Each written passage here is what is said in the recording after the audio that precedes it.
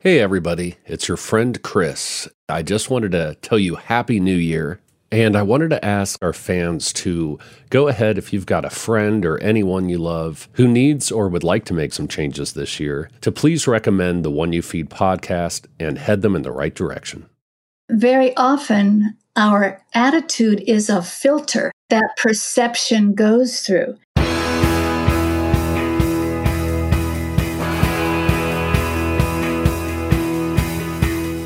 Welcome to the One You Feed.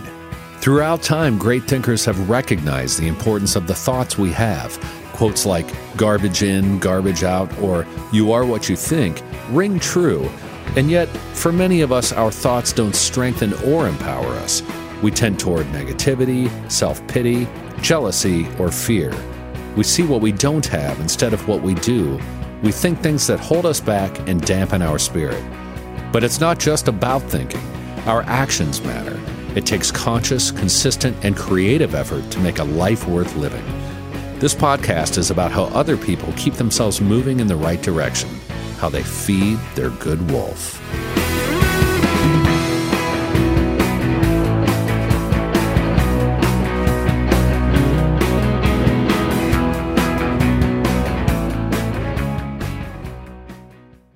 Hey Sarah, I loved that spring break vlog you posted on Zigazoo. OMG, you watched it? Yeah, it was so cool. I think you're so talented.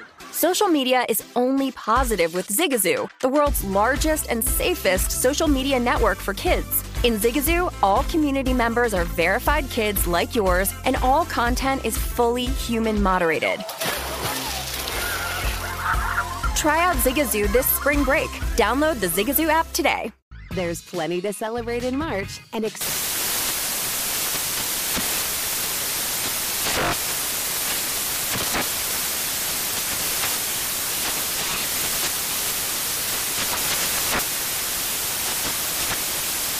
Craft Month with the perfect pizza at home class from Craftsy. And anytime is right to listen to iHeartRadio's iHeartCountry Radio. Discover more shows and movies for free. Thanks for joining us. Our guest on this episode is Linda Graham, whose work focuses on helping people strengthen capacities to cope with the challenges and crises of their lives, recover an authentic sense of self, deepen into healthy, resonant relationships, and engage with the world through meaningful and purposeful work. Her book is Resilience: Powerful Practices for Bouncing Back from Disappointment, Difficulty, even Disaster. Hi, Linda. Welcome to the show. Thanks, Eric. Thanks for having me. It's a pleasure to have you on. We are going to discuss a really important concept here, resilience. Your book is called Resilience: Powerful Practices for Bouncing Back from Disappointment, Difficulty, and even Disaster. So we will jump into that in a moment, but let's start like we always do with the parable. There's a grandmother who's talking with her grandson. She says, "In life, there are two wolves inside of us that are always at battle. One is a good wolf, which represents things like kindness and bravery and love. And the other is a bad wolf, which represents things like greed and hatred and fear." And the grandson stops and thinks about it for a second, and he looks up at his grandmother and he says, "Well, grandmother, which one wins?" And the grandmother says, "The one you feed." So I'd like to start off by asking you what that parable means to you in your life and in the work that you do. Well, as I teach about resilience and I teach about the neuroscience of resilience, what neuroscience is teaching us and what the behavioral sciences are teaching us is that all emotions, the ones we call good and the ones we call bad, are signals to act. They're signals to pay attention, something important is happening here, and to take wise actions. So even the emotions that we deem negative or disruptive, like anger and fear and hatred and greed, they are still motivators to take action. And when we can pay mindful, compassionate attention to the emotions that we're having and to ourselves for having them, then any emotion will run through our nervous system in about 20 seconds unless we feed it with stories and with habitual patterns of response. So if we can notice the difficult, disruptive, negative emotions like anger or fear or hatred, and simply allow them, we're human beings, and have compassion for ourselves for feeling those emotions, for going ballistic, for getting upset, then we're able to actually shift the functioning of the brain out of that kind of contraction and reactivity and negativity into something more receptive and more open and more allowing. And when we do that, we can actually sit with the emotion, allow it, tolerate it, not necessarily feed it, just let it be there, and discern what wise action would be. And so I often and always teach people to practice a kind of mindful self-compassion practice that allows them to be with their experience in the moment and allows them to be with themselves for having that experience in the moment, because that will actually shift the functioning of the brain to more openness, more receptivity to the bigger picture. The direct, measurable cause and effect outcome of that practice is resilience. That's wonderful. Let's define resilience real quick, though, for our listeners. So resilience are capacities innate in our being because they are innate in our brain, to bend with the wind, go with the flow, to perceive a stressor, to perceive our reactions to that stressor, and to be able to have response flexibility, to shift perspectives, to shift our attitudes, to shift our choices of action, to shift our behaviors. So resilience is bouncing back from adversity. It is also learning from that adversity, learning what a wise response would be. You say that the motto of the book is how you respond to the issue is the issue. So explain that a little bit more. You've kind of been saying that, but let's talk about that a bit. So factors of resilience are the severity of the stressor that we're dealing with. So it's more challenging. We can deal with a fender bender car accident, but it's more challenging if we caused an injury in that accident. It's more challenging still if we caused the death of a child in that accident. So the severity of the stressor is a factor that impacts our resilience. The strength of our external resources. Do we have family and friends? Do we have financial resources? Do we have medical resources? Do we have counseling resources? Those are also a factor in how resilient we'll be able to be. The third factor is our own internal resources, our sense of grit and determination and courage. And the key factor in the brain is response flexibility.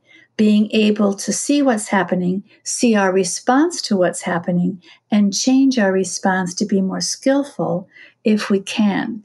So that's what allows us to cope with stressors and trauma in many, many different ways. And over time, we learn the ways that are the most skillful and the most effective. And you make a differentiation between our perception, which is kind of our attitude, and our response, which is sort of our behavior. And you say you kind of want to look at both of those things. What's our perception of the situation and what is our behavioral response to the situation? Right. And very often our attitude is a filter that perception goes through. So we have a perception of what's happening. We can have belief systems and attitudes and values that filter our perception. And so we want to become aware of what those attitudes and belief systems and filters are as well.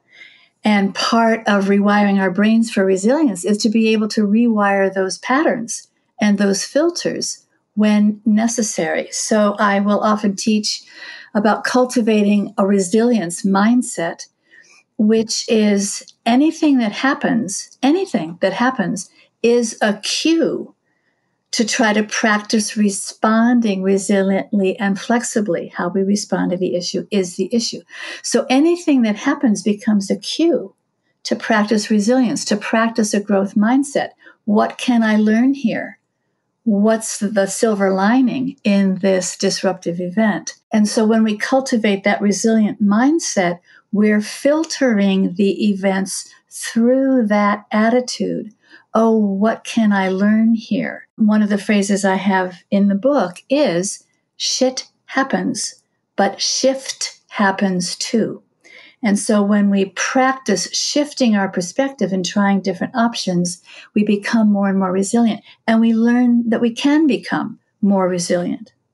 You have a line that says, you can experience this power of shifting your attitude and behavior by refocusing your attention from what just happened to how you are coping with what just happened. And I think that's a great way to think about what that fundamental shift is. I can focus on the event that's happening, and then if I shift to how is my attitude and behavior in response to this event, that's what we can actually do something about. Exactly. I love this quote from James Russell Lowell when he says, mishaps are like knives that cut us or serve us as we grasp them by the blade or by the handle. That's great. I had that quote right up here too. It's one I wanted to get in because it's so good. And I think it's so interesting because, I'm not personally a believer like in this idea, like everything happens for a reason or everything happens for the best. Like that's just not my personal belief system. It is for a lot of people. But what I love about that quote is the idea is whether that event ultimately becomes something that we turn into an advantage or whether it becomes grist for the mill in a positive way, really is how do we grab it by the blade or the handle? I just love that idea because it puts it firmly back kind of in our court. Right. So fundamental to resilience is the idea that we have a choice. We have a choice about how we're going to respond, about what we're going to learn. And I love another quote somewhere in the book, catch the moment, make a choice. Every moment has a choice and every choice has an impact. And that's really the trajectory of resilience. So when we notice what's happening and we make a choice and we know that we have a choice and that choice will make a difference, we're choosing to be resilient. I think that even applies to as we're rewiring our brains to become more resilient. And we know there's neuroplasticity in the brain. We know we can choose experiences that will make the brain more resilient, more flexible, more responsive. We actually have a responsibility to learn what those experiences are and to choose to do them. And so that's why, going back to the parable, when we cultivate the positive emotions like kindness and compassion and love and joy, those shift the functioning of the brain to be more flexible, to be more responsive. We can make the choice to feed those emotions and we will become more resilient. Exactly. I love that. I love that idea. I want to real quick spend a couple minutes on why some of us are naturally more resilient than others. We can sort of look at this and see some people seem to be better able to be resilient and cope and others aren't. And there are some factors that really affect the development of the brain's response flexibility. So I'd like to just go through those factors real quick to sort of set them up and then let's move, firmly into how we change that. So one of my favorite quotes of all time is from my mentor, Diana Fosha, who says, the roots of resilience are to be found in the felt sense of being held in the mind and heart of an empathic, attuned, and self-possessed other. She's speaking to the power of attachment conditioning, our earliest experiences with our caregivers, where the brain develops its capacities to regulate the nervous system, to regulate our emotions, to be able to reflect on our experience and make choices, to be able to relate to other people as refuges and resources when things go haywire.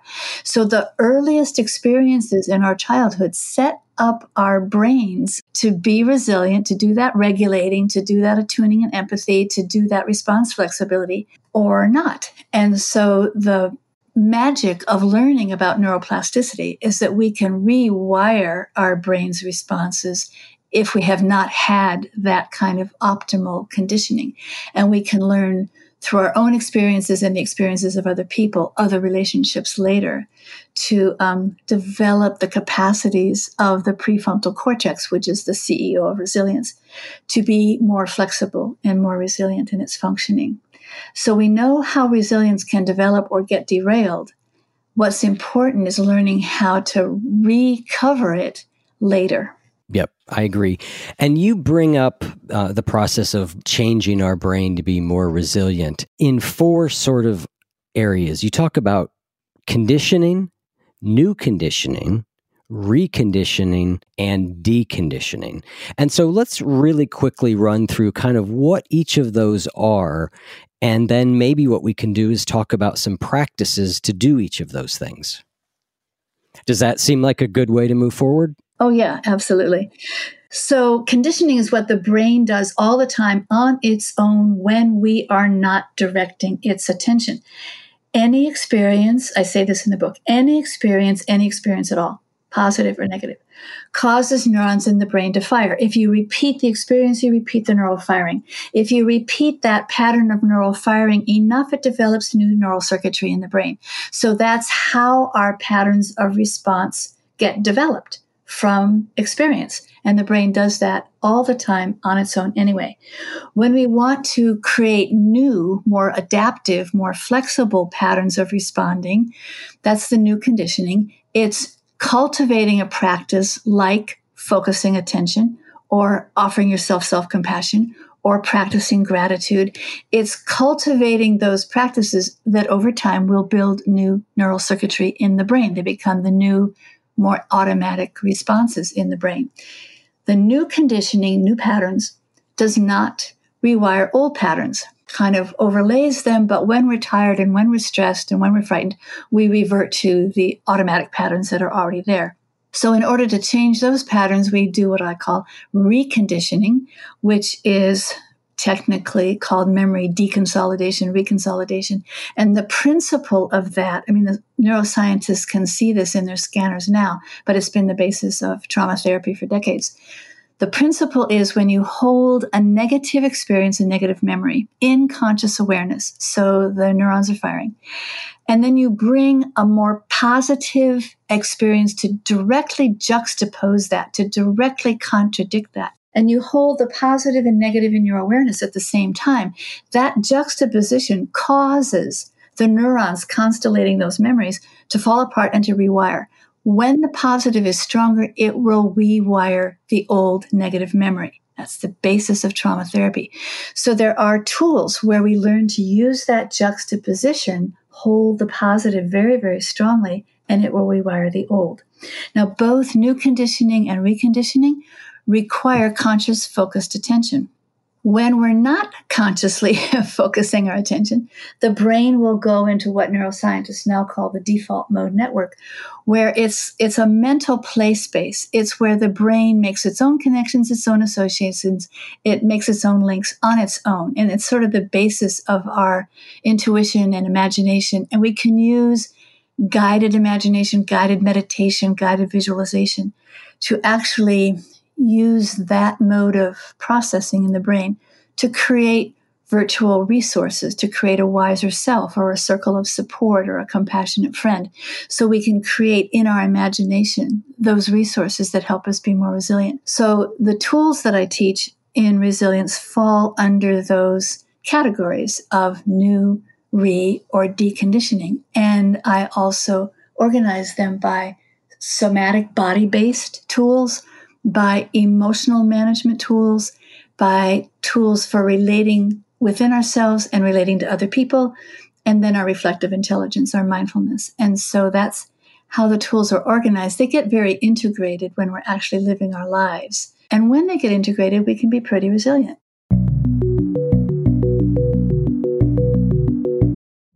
Witness the dawning of a new era in automotive luxury with a reveal unlike any other, as Infiniti presents a new chapter in luxury, the premiere of the all-new 2025 Infiniti QX80. Join us March 20th live from the Edge at Hudson Yards in New York City, featuring an unforgettable performance by Grammy and Academy Award-winning singer, songwriter, and composer, Jon Batiste. The all-new Infiniti QX80 is unlike any luxury SUV you've ever seen. Smart enough to anticipate your needs, even before you do. Every line, curve, and detail was thoughtfully crafted, so everything for every passenger feels just right. Don't miss it. Mark your calendars and be the first to see it March 20th at 7 p.m. Eastern, only on iHeartRadio's YouTube channel. Save the date at new-QX80.com. 2025 QX80 coming this summer. Hey Sarah, I love that spring break vlog you posted on Zigazoo. OMG, you watched it? Yeah, it was edited so well. I think you're so talented. Social media interactions are only positive when you use Zigazoo. Zigazoo is the world's largest and safest social media network for kids. Your kids can upload their content and see what their friends are up to. With Zigazoo, they can create videos, enter to win prizes, and try out the latest dances and trends. There's no commenting, no text messaging, and everything is 100% human moderated. Plus, all community members are real, verified kids just like yours. There are no bots, trolls, or AI. Because Zigazoo is about one thing and one thing only, and that is fun. Try out Zigazoo this spring break and let your kids share your vacation vlogs and best edits with their friends safely. Download the Zigazoo app today. That's Zigazoo.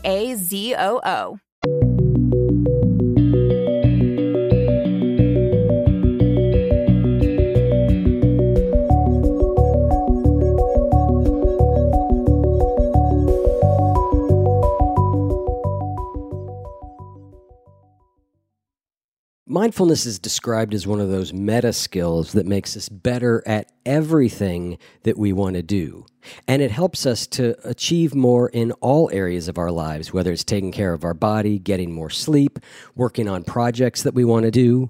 And with Calm, you can learn to be more mindful so you can achieve all your goals this year. Calm is the #1 app for sleep, relaxation, and meditation. They've got sleep stories, which are bedtime stories for adults that are read by iconic voices like LeVar Burton and Nick Offerman. They've got soothing music from artists like Sam Smith, guided meditations, breathing exercises, and so much more. And if you go to calm.com/wolf, you'll get 40% off a Calm premium subscription, which includes hundreds of hours of programming. Over 60 million people, that's staggering, use Calm. Join them today to accomplish your goals tomorrow. For listeners of the show, Calm is offering a special limited time promotion of 40% off a Calm premium subscription at calm.com/wolf. That's 40% off unlimited access to their entire library, and new content is being added all the time. Get started today at calm.com/wolf. That's CALM.com/wolf.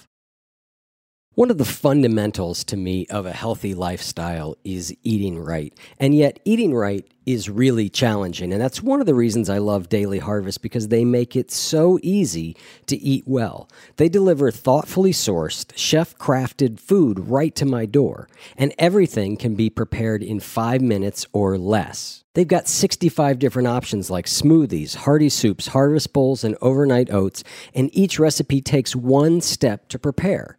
I always talk about their smoothies, which I love, particularly pineapple matcha, but I've been enjoying their harvest bowls too for a very quick meal that's a little bit more hearty and a little bit warmer in winter. But Daily Harvest is so good because they harvest organic fruits and vegetables at their peak and freeze them within 24 hours to lock in their nutrients. Everything stays fresh until you're ready to enjoy it.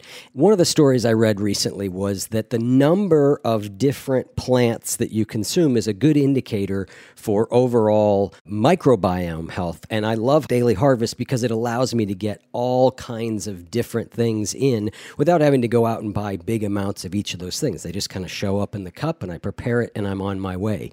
So go to dailyharvest.com and enter promo code FEED to get $25 off your first box. That's promo code FEED for $25 off your first box at dailyharvest.com. That's dailyharvest.com and use promo code FEED.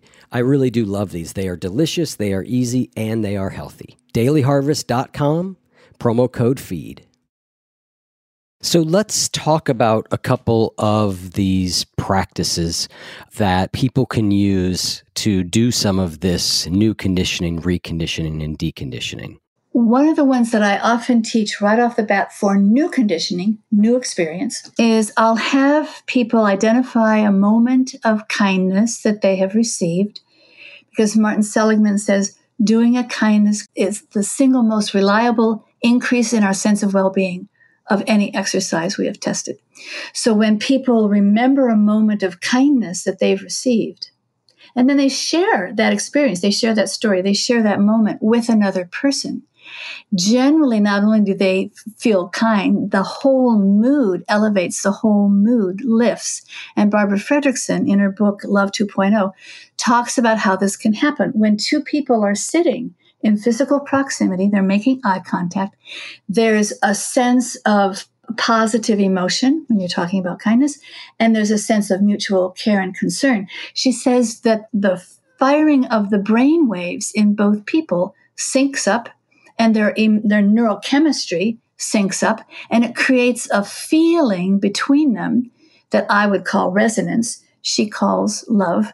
And I think what's happening is when two people are engaged in a way that feels safe and connected, they're actually releasing the oxytocin in the brain. It's the hormone of safety and trust. It's the hormone of bonding and belonging, of calm and connect. And so when two people are sharing a positive emotional experience, they're actually getting a bath of that oxytocin.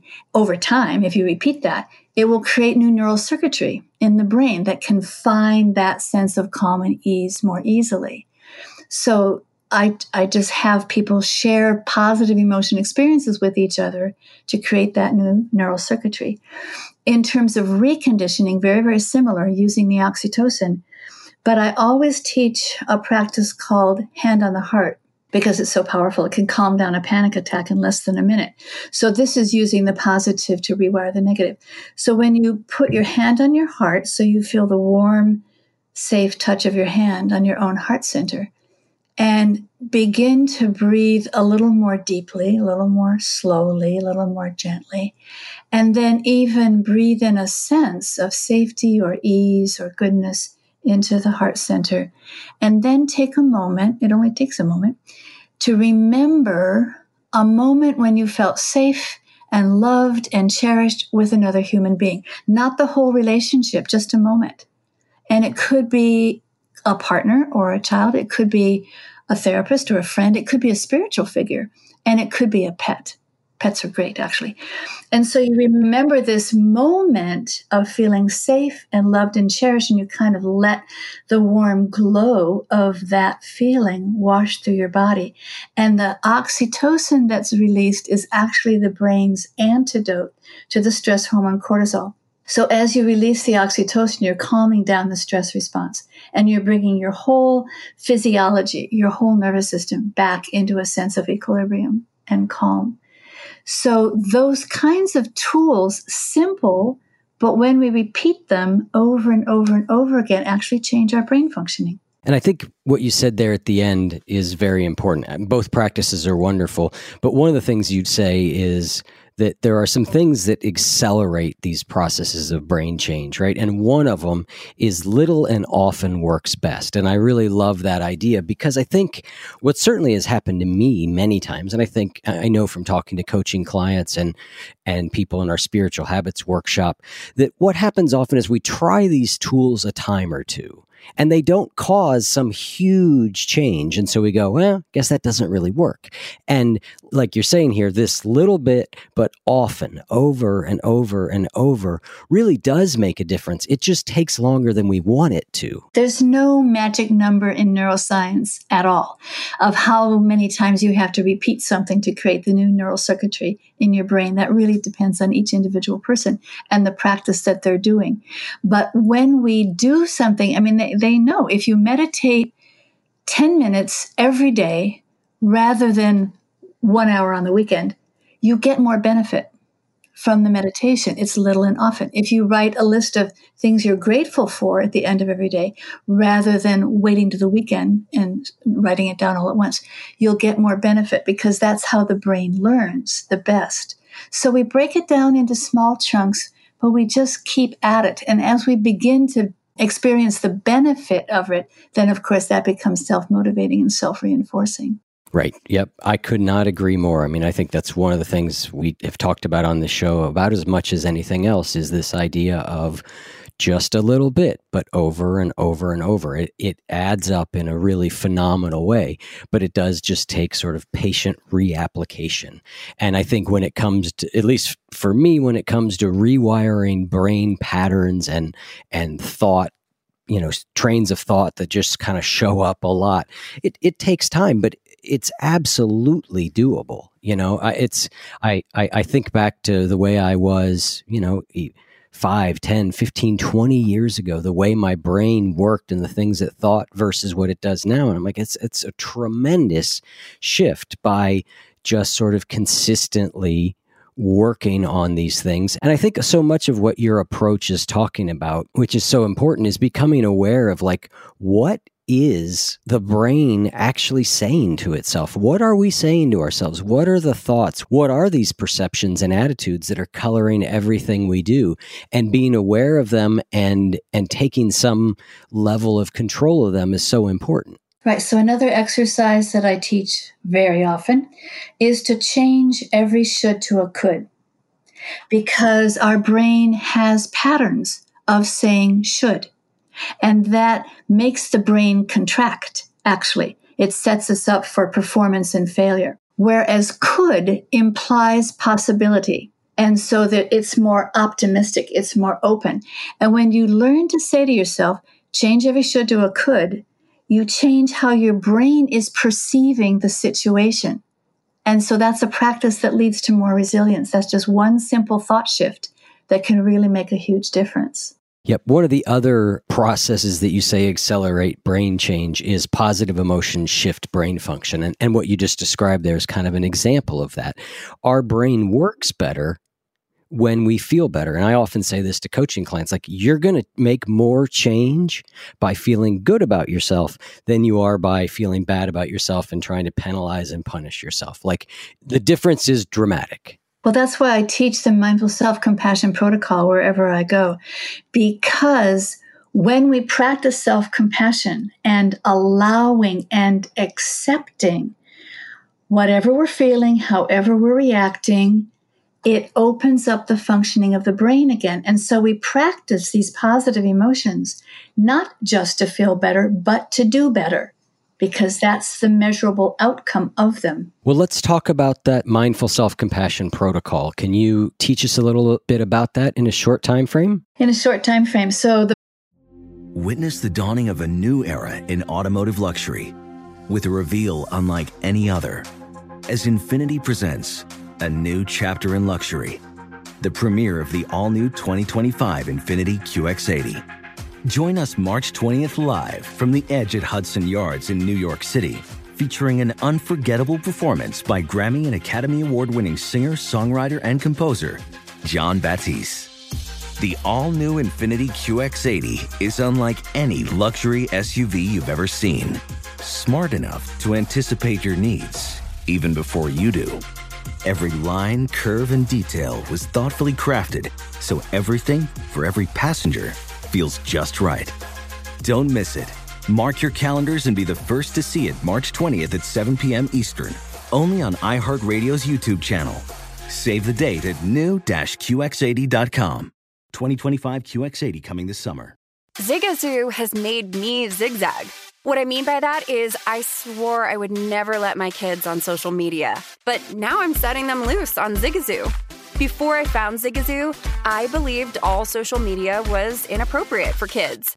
But I feel great about my kids being on Zigazoo. Videos are moderated by actual people before being added to the feed. Zigazoo is a space for kids to post videos they've created and to share them with other kids just like them. And since there are no comments or messaging, you don't have to worry about mean comments on your kids' videos. And you need parental consent before joining Zigazoo. Bottom line, it's a space that prioritizes data safety for kids. Oh, but don't take my word for it. Zigazoo is KidSafe COPPA certified. So weigh everything Zigazoo has to offer. Maybe you'll zigzag too. Zigazoo, a social network for kids. Download the Zigazoo app today. The protocol was developed by Kristin Neff, who's a psychologist at the University of Texas, Austin. Yep, former guest. Okay, and Chris Germer, who's a psychologist at Harvard. And the two of them together developed this protocol. And one of the key practices is the self-compassion break, which sort of integrates everything we've been talking about. So you bring mindful awareness to your experience. It's important not to just gloss over something that's happening and move to fix it right away, which is our natural tendency, but to say, oh, whoa, ouch, this hurts. this is a moment of pain and suffering. I don't like this, but it's noticing that something has just gone off the rails. And then it's using the compassion practice of accepting ourselves for having that experience. May I be kind to myself in this moment. That interrupts the automaticity of however we might be reacting or whatever names we might be calling ourselves. May I be kind to myself in this moment. May I accept this moment exactly as it is. That's the heart of mindfulness practice. May I accept myself exactly as I am in this moment, because that's what allows the brain to shift. And then may I give myself all the compassion and courageous action that I need. So we're moving toward taking wise action, but you're creating a space in the brain where it can figure that out and not just automatically reacting out of our survival responses. Yeah, I love that. I think that is such a critical and fundamental way to sort of start. It's a place to start from when we notice that we're struggling, is to stop and do the things you just said. I mean, we've had multiple guests on the show where we've kind of talked about those basic steps, you know, Kristen Neff, and we had Julie Simon on, who wrote a book about emotional eating that really talks about those similar steps, this sort of recognition, you know, ouch, this hurts, you know, and then offering ourselves some kindness, understanding, and compassion for being that way. And like you said, accepting that here's where we are. And then moving out of that place is so powerful. Right. So making that pause to notice the experience and the pain of the experience and our reactions also creates the pause where we can remember that we can be resilient. We can remember that we can make a choice. And so it actually shifts from the negativity to a more resilient perspective. What are my choices? Who are my helpers? What do I already know? Who could teach me more? It opens us up to seeing ourselves as resilient.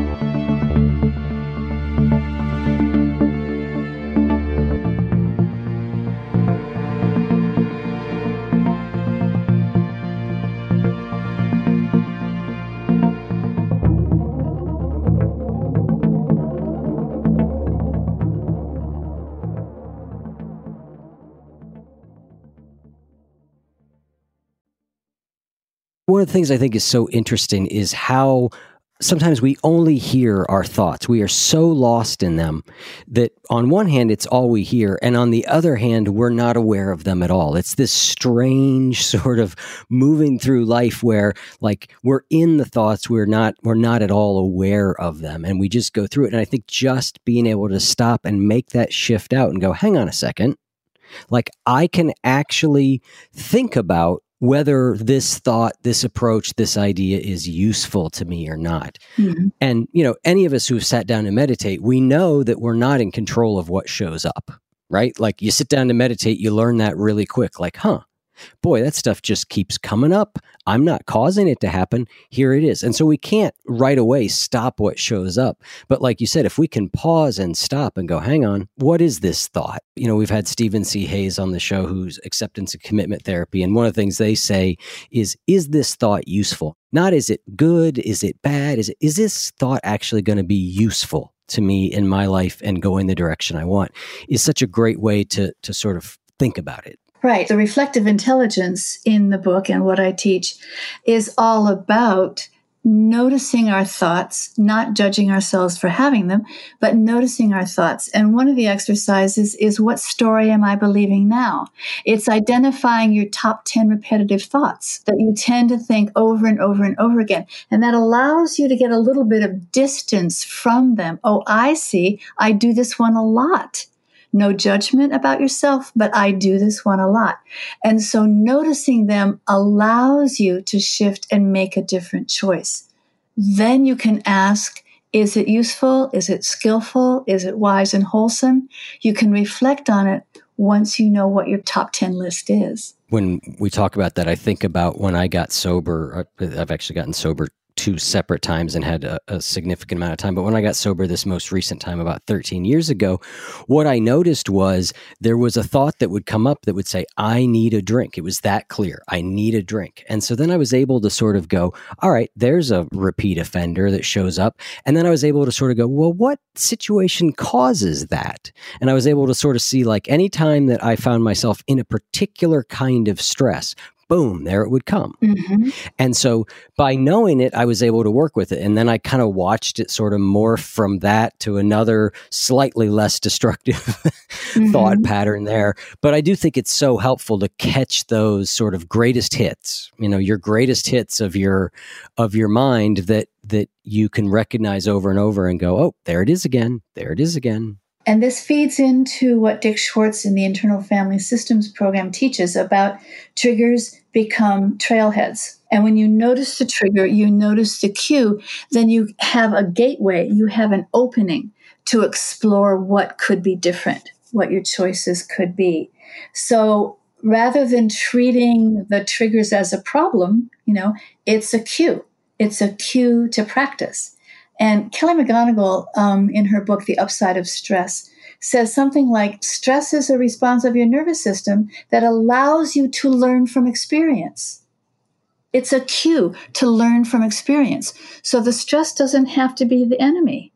It's a cue to open up to learning. That's so good. Triggers or trailheads. Wow. I love that. I really love the way you just put that. And we're quoting a lot of other people here, but your book really brings together so many of the ideas that are out there in a really coherent and organized way. And you have so many wonderful practices to sort of do all these things. And I love the way that you've organized them. As you said, we sort of talk about new conditioning, reconditioning, deconditioning, and then the practices are grouped, like you said, into somatic practices and emotional intelligence practices. And they're further grouped by how disruptive the stressor is, mm-hmm. right? Mm-hmm. You say, you've got 3 levels. One is barely a wobble, right? Like the stressor hits us, but we pretty much got it, right? Mm-hmm. And then glitches and heartaches, sorrows and struggles. Mm-hmm. And then the last is like too much. And I love that the practices are grouped that way. So I really think you've done a wonderful job of organizing a lot of really powerful practices into a coherent framework. Thank you. I tried to be very streamlined and have one step build on another so that the practices get more sophisticated as the difficulties people are dealing with become more complex and become more intense. I think you did a great job of it. I want to talk about another practice you have that I thought was a really useful one. It was a gratitude practice. Mm-hmm. But it's a gratitude practice where you extend your gratitude beyond the most immediate blessings to the larger web of life, to the people who keep your life going, even though you may never have met them. Can you tell us a little bit more about that practice? Yeah, that came from Dr. Robert Emmons at University of California, Davis, who pioneered a lot of the original research on gratitude in the first place. So we have him to thank for 25 years of research. And the idea of the web of life is to go beyond the personal and to connect more with the larger feeling held by the universe, however you want to talk about that. But our lives are kept going all the time by the people who grow our food and pick up our recycling and fix the potholes in the street and man the emergency rooms. And our life is held in this larger web. When we become aware of that and practice gratitude for that, then our entire perspective of ourselves and our life becomes much larger. We're moving out of the contraction into more openness and the bigger picture. And that's what allows us to become more resiliently optimistic. That's what allows the optimism to come in. So it's a really important practice to go beyond the personal to almost a spiritual perspective of being held in the larger web. Right. And that is a spiritual perspective, I think, because we often in spirituality talk about interconnection. And that can be sort of nebulous, but if you actually want to think about it in a concrete way, like I've got an apple here in front of me. Mm-hmm. If I start tracing everything that had to happen for this apple to arrive here, it's staggering. Mm-hmm. It's staggering. Somebody had to plant the seed, somebody had to harvest it, somebody had to ship it, and those people were supported by somebody else who fed them dinner or breakfast so that they went out and did it that day. And the sun, and you start tracing that out, and all of a sudden you're like, holy mackerel, like everything around me that I look at in this room has tendrils that stretch out in directions to all sorts of people and processes and things that is really remarkable. And to realize that we are part of somebody else's web. Right, indeed. The other thing that you said in there that I've been thinking about is you use the word contraction. And I've been thinking about this idea of contraction and expansion, and I've talked about it on the show before, but I kind of keep coming back to it as this idea. The spiritual teacher Adyashanti said once that I heard him say, he said, ego is just a contraction. That's all it is. And we can debate whether that's true or not, but I thought it was a really helpful idea. And Richard Rohr in his latest book says something to the effect of anything that is causing you to move outwards from yourself in a bigger positive way is effectively acting as God for you in that moment. I like that. And I love that idea that anything that feels like we're moving out or up or bigger is really good. And anything that feels like contraction or shrinking is harmful to us. And what I love about that is I can feel it so clearly. I don't have to think a whole lot about it. I can tell, is my state right now an expanding, outflowing state, or is it collapsing and contracting? Okay, so Eric, let me say something right here. When I talked at the beginning about the parable, and we were juxtaposing emotions that we might call good, like love or kindness, and emotions that we might call bad, like fear or hatred or greed. Similarly, in a way, with contraction and expansion, the heart pumps by pumping and relaxing, pumping and relaxing. We breathe by taking air in and exhaling it back out. The open-close rhythm is really essential to life. And part of my tools for coping with trauma, when things are really too much, too many disastrous things have happened piled right on top of each other, sometimes the way to be resilient is really to crawl under the covers and just take a nice nap for a few hours. Because we need to regroup. We need to regroup so that we're able to expand again. And I want to give people permission to do the contraction as well as the expansion, because it is part of the rhythm of being resilient. That's very well said, and I think is a point for me to really ponder and think about more, because I think you're right. There is a place, for everything there is a season. Mm-hmm. And that's what allows us to have a big spiritual perspective, because probably the most disastrous thing that happens in a human life is losing someone we love or losing our own life.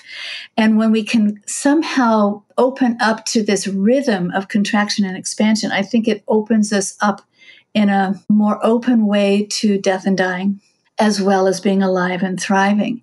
And we need to be able to come to terms with that part of the rhythm of life too. That's being resilient too.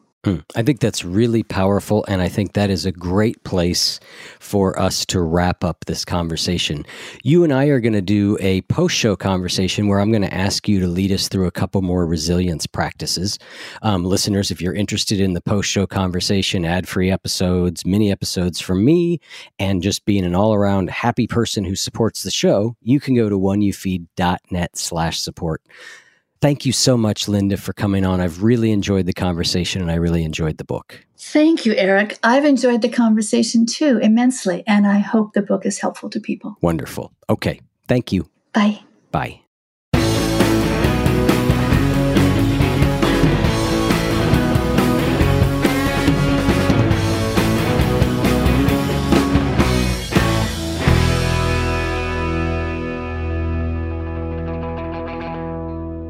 If what you just heard was helpful to you, please consider making a donation to the One You Feed podcast. Head over to oneyoufeed.net/support. The One You Feed podcast would like to sincerely thank our sponsors for supporting the show. Infiniti presents a new chapter in luxury, the premiere of the all-new 2025 Infiniti QX80, live March 20th from the Edge at Hudson Yards in New York City, featuring a performance by John Batiste. The all-new 2025 Infiniti QX80 is an SUV designed to help every passenger feel just right. Be the first to see it March 20th at 7 p.m. Eastern, only on iHeartRadio's YouTube channel. Save the date at new-QX80.com. Don't miss it. 2025 QX80 coming this summer. This show is sponsored by BetterHelp. It's a simple truth. No matter who you are, mental health challenges can affect you, and how you manage them can make all the difference. That's why everyone should have access to mental health support that meets them where they are and helps them get through. BetterHelp provides online therapy on your schedule. It's flexible, simple to use, and more affordable than in-person therapy. Connect with a licensed therapist selected just for you. Learn more at BetterHelp.com. That's BetterHelp.com.